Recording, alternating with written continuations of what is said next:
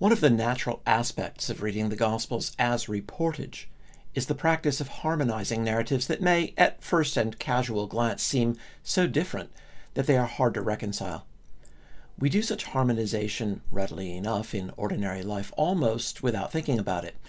Two friends give very different reports of the doings at a conference, say, and we infer that they probably attended different sessions. Or one neighbor reports a local grocery store to be sorely wanting in fresh produce, while another happily reports a satisfactory shopping trip to the same market. And we also do such harmonization in history, when we are fortunate enough to have multiple accounts of the same events. Of course, particular suggestions for harmonizing the narratives may be plausible or implausible, but when we have other reasons to believe that we are dealing with ordinary reportage, it is as important a part of good methodology to accept the plausible harmonizations as it is to reject the strained and implausible ones. The battle over the admissibility of harmonization, whether it is something we are entitled to do at all, or whether it is somehow illegitimate to do with Scripture, what we normally do in everyday life, has been fought in New Testament scholarship for several centuries.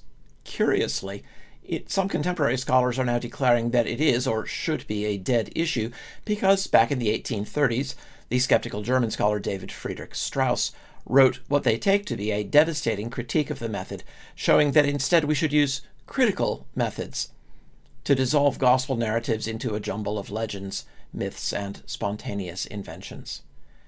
Here at the Library of Historical Apologetics, we are always interested to see older works addressed, including the older skeptical works, and we're glad to bring out some of the writings of Strauss's contemporaries who engaged with his arguments, sometimes with devastating effect. One of those contemporaries was William Lindsay Alexander, and this is a reading from the 5th chapter of his book Christ and Christianity, published in 1854, a chapter wholly devoted to Strauss's attack on the Gospels. There is another thing in Dr. Strauss's hypothesis utterly irreconcilable with that state of primitive credulousness in which it is essential to his whole theory of a mythic origin for the Gospels that we should believe the early Christians to have existed. It is the exceedingly artificial and elaborate character which, by his own showing, belongs to those so-called myths. When we peruse the analysis he gives of the different Gospel narratives, we cannot but wonder at the exceeding patience and ingenuity which must have presided over their formation.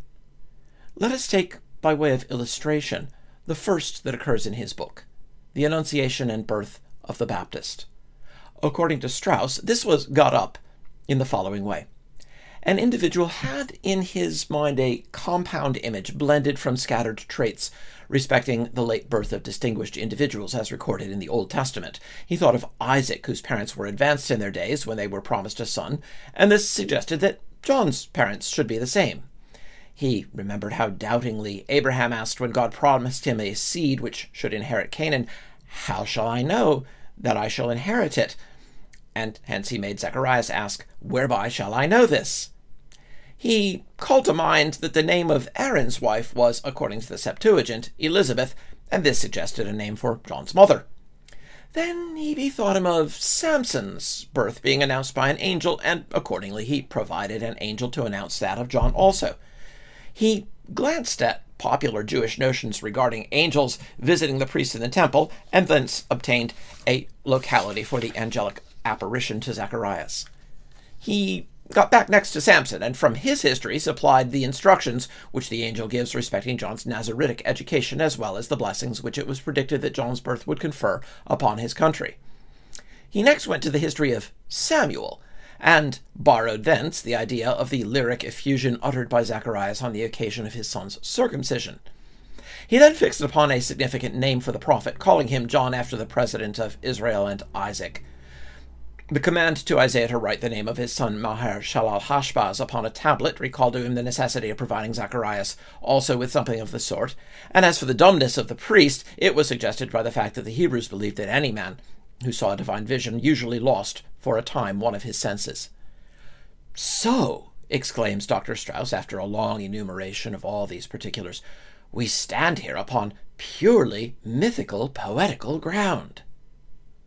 Indeed, Then must the people of that mythical poetical age have been deeply versed in all those artifices of composition by which, in these later times, men of defective powers of fancy continued to construct stories by picking and stealing odds and ends of adventure from those who have written before them. No hero of the scissors and paste school ever went more unscrupulously to work than did this unknown composer of the story of John's birth.